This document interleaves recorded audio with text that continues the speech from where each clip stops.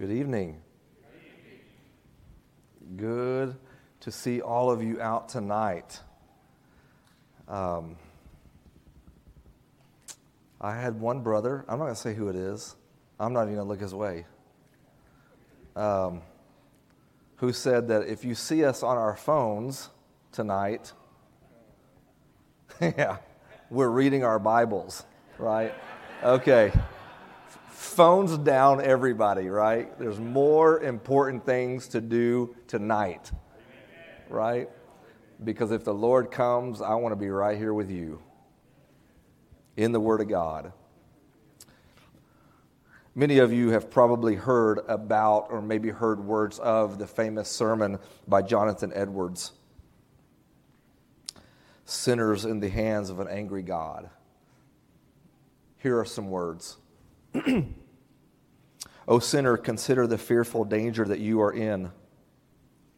It is a great furnace of wrath, a wide and bottomless pit full of the fire of wrath that you are held over in the hand of that God, whose wrath is provoked and incensed as much against you as against many of the damned in hell.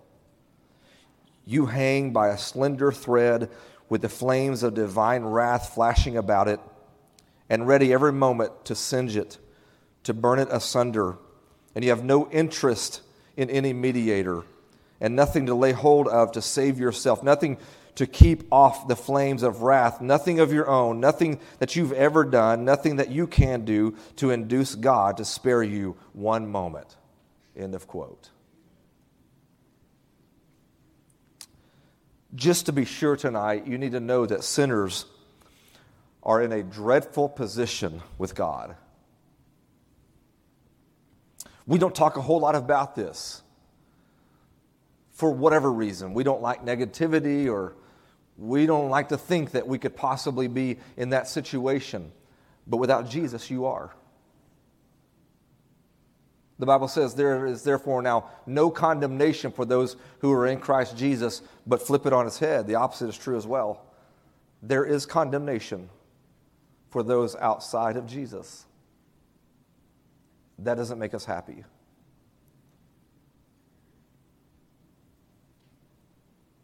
God's nature demands that He punish sin. So the pressing question is, can anything be done? Can anything be done to appease or to satisfy the wrath of God that we have offended? And the answer is yes.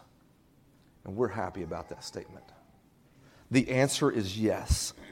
Today our word, or tonight our word, is propitiation.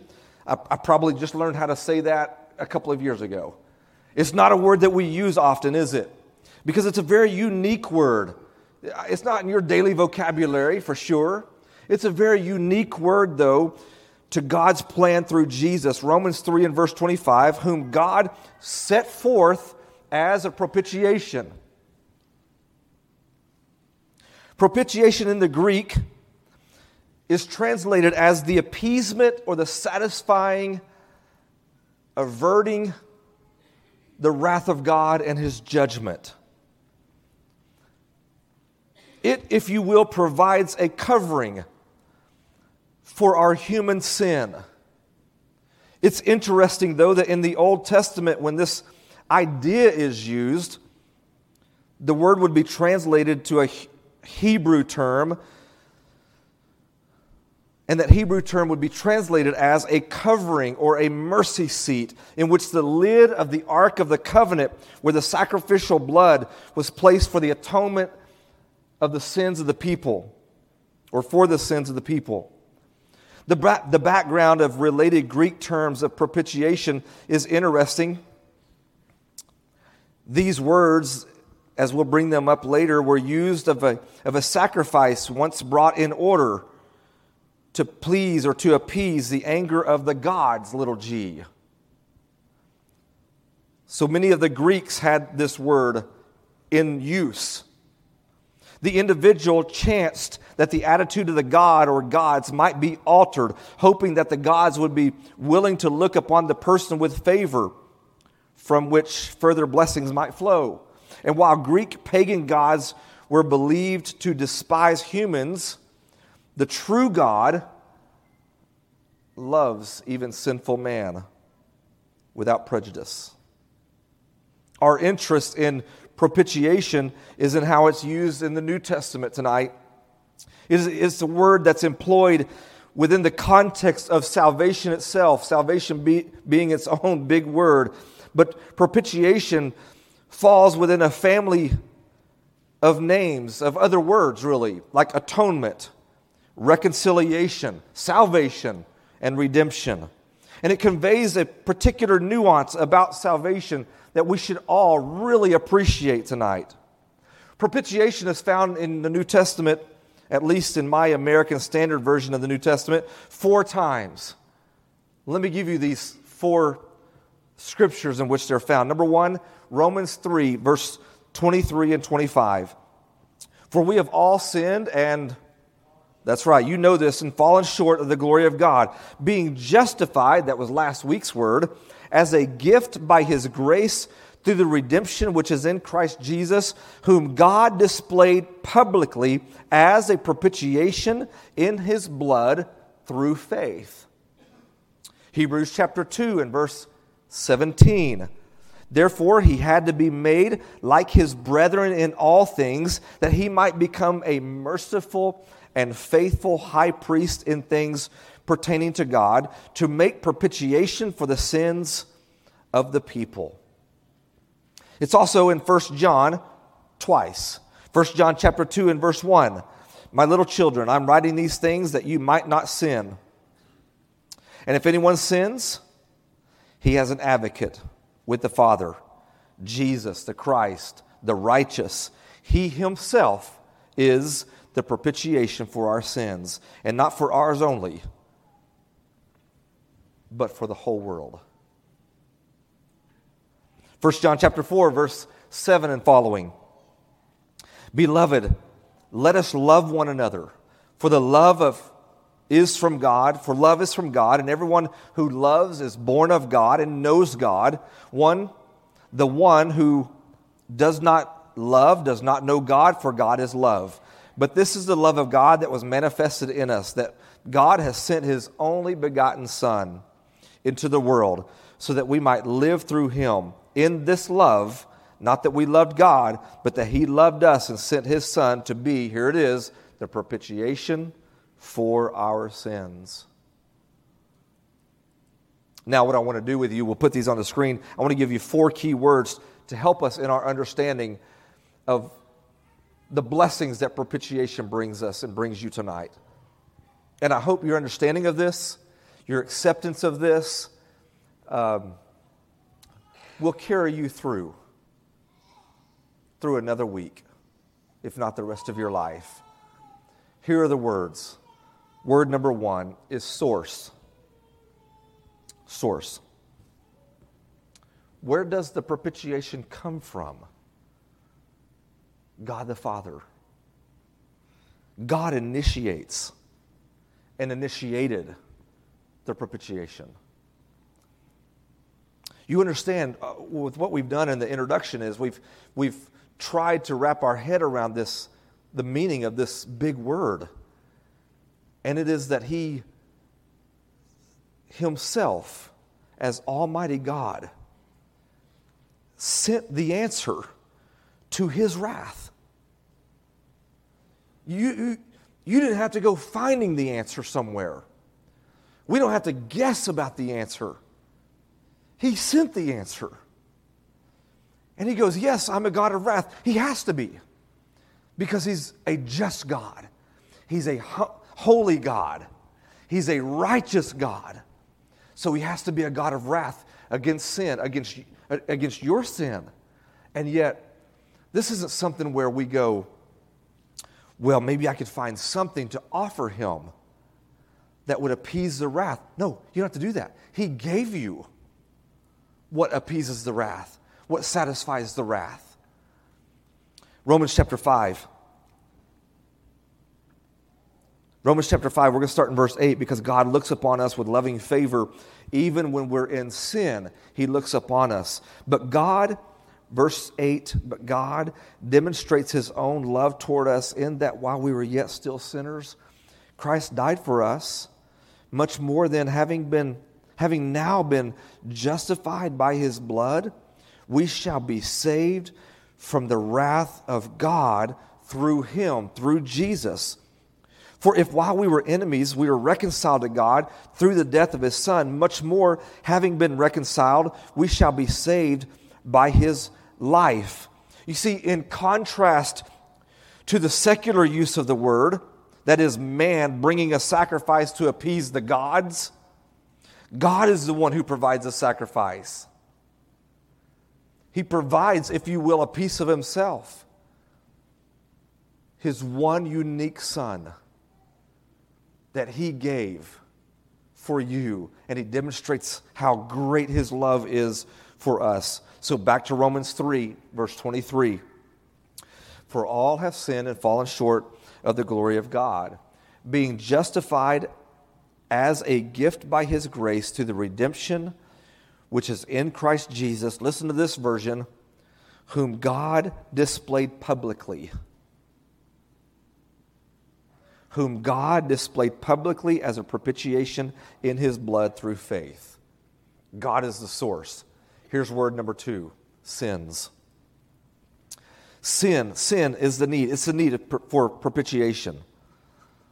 I want you to note in every verse mentioned below, in every verse mentioned above that we've already discussed. You remember the 4 verses that we just went through that has propitiation in it? All 4 of them has to do with our sins. Romans 3, for all have sinned and fallen short. He provides a propitiation. Hebrews 2, 17, to make propitiation for the sins of the people. 1 John 2, he himself, the propitiation for our sins. 1 John 4, but he loved us and sent his Son to be the propitiation for our sins. The alienation results from our rebellion, not from a reluctant God. Sin separates us from divine fellowship because we have all sinned.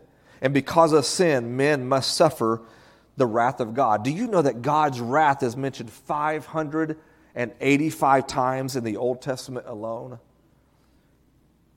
In the New Testament, it reminds us of the reality and the severity and the righteousness of God's wrath. Romans 1, all throughout Romans. Ephesians 5, Colossians 3, 1 Thessalonians 1, all of these mentioning the wrath of God for our sins, for my sins, for your sins. Praise God tonight that he is not only the source of the propitiation, but that he gave us a way to be free, cleansed, released, acquitted, justified, redeemed from our sins. Praise God. Here's the third word in relation to propitiation. Substitution. Jesus. Jesus is the substitution. He's the propitiation. He is the sacrifice who willingly gave himself. Galatians chapter 1, verses 3 and 4. Grace to you, peace from God, our Father, and the Lord Jesus Christ, who gave himself for our sins, that he might rescue us from this present age, according to the will of God, our Father. Listen to it again. Who gave himself for our sins, that he might rescue us. You needed to be rescued. That's actually a humbling thought. That you, because of your sins, me, because of my sins, needed to be rescued. And Jesus is the one. He's the lifeline. He is the propitiation. He is a divine person who took on flesh, was qualified through suffering, and tasted death for every man. Hebrews 2 and verse 10. His blood, that is his death, his blood, that we celebrate, commemorate every single Lord's Day. It's his blood, which is the means by which our sins are forgiven. The nature of his sacrifice is this: as an infinite being in the flesh, he bore the divine equivalent of finite man's condemnation in hell for eternity. And there's the possibility of our salvation. His sacrifice is sufficient to avert the wrath of God. It's great to be a Christian. So here's word number 4 then, salvation. Salvation, or you could put reconciliation up here. It is the result of the propitiation. Jesus died that God might be the justifier also, putting all of our sins upon him. But listen to this. Romans 3, we go back to this one more time. Maybe this is the 3rd or 4th time we've done it. And verse 23, for all have sinned and fallen short of the glory of God. That includes you. Being justified as a gift by his grace through the redemption which is in Christ Jesus. Watch this part. Whom God displayed publicly as a propitiation in his blood through faith. Through faith. You see, the benefits of his death are not extended without conditions. Otherwise, what would we need him for? If it's available to everyone, what would we need to be here for? What do we need to have faith for? We have to be saved through faith. Ephesians chapter 2, 8 and 9. For by grace you have been saved. That's God's part. For by grace you have been saved. Now here comes your part. Through faith. It's not of yourselves. It is the gift of God. Not as a result of work, lest any man should boast. This through faith concept means that we must accept and believe what God says and do what he requires. That we're going to say this from this pulpit until the day I die or leave here, whatever comes first. We have to get faith right. It is that we accept it, we believe it, and we do what's required of it. That's biblical faith. If we just accept it, it just is, we're in the same category as demons. We're in the same category as Satan. But no, we don't just accept it. We obey it.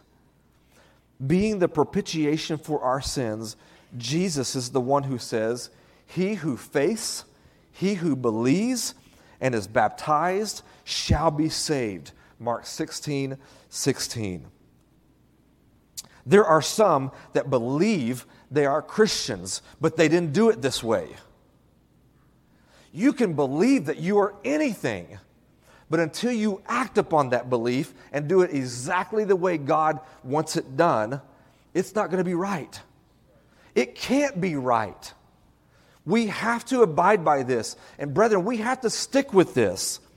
Listen to this. We are united with Christ in the likeness of his death. We are buried with him in baptism, raised from that watery grave, and we shall be united with him in the likeness of his resurrection. All that found in Romans chapter 6, verses 3 through 5. And so this idea of propitiation means that Jesus is the only way. There is no other way. Jesus is the only way for salvation. We must obey him. Hebrews 5 and verse 9, it's powerful. Having been made perfect, he became to all those who obey him the source of eternal salvation. The source of eternal salvation. And he loves us that much. Christianity, unlike everything else in the world, it's unlike every other religion. It's all based on love. That he loved us, and therefore he gave. And we accept it by faith, and we're obedient. So my challenge to you, my question to you, will you by faith obey the one who offers to satisfy your sins by his Son's blood? It is great to be a Christian. Our sins have been forgiven because God made his Son the propitiation, the satisfaction. He covers us. And those sins are gone. Stop bringing them up. They're gone. They're satisfied. The wrath is satisfied. Day in and day out, the wrath of God is satisfied. Now live in that security. Live in that grace and continue to be obedient to the one who gives us eternal life. And if you haven't been, don't leave here tonight. Do not leave here tonight. And if you're watching live stream, make your way to this building. Call us, do something. Let us know you're coming, and we'll stay here and wait for you. Won't we, church? Amen. Every single one of us, won't we, church? Amen. That's right, because that's how much we have put our faith in the one who gave his Son to die for us. We want all men to be saved, just like our Heavenly Father does. And that's why we're here tonight.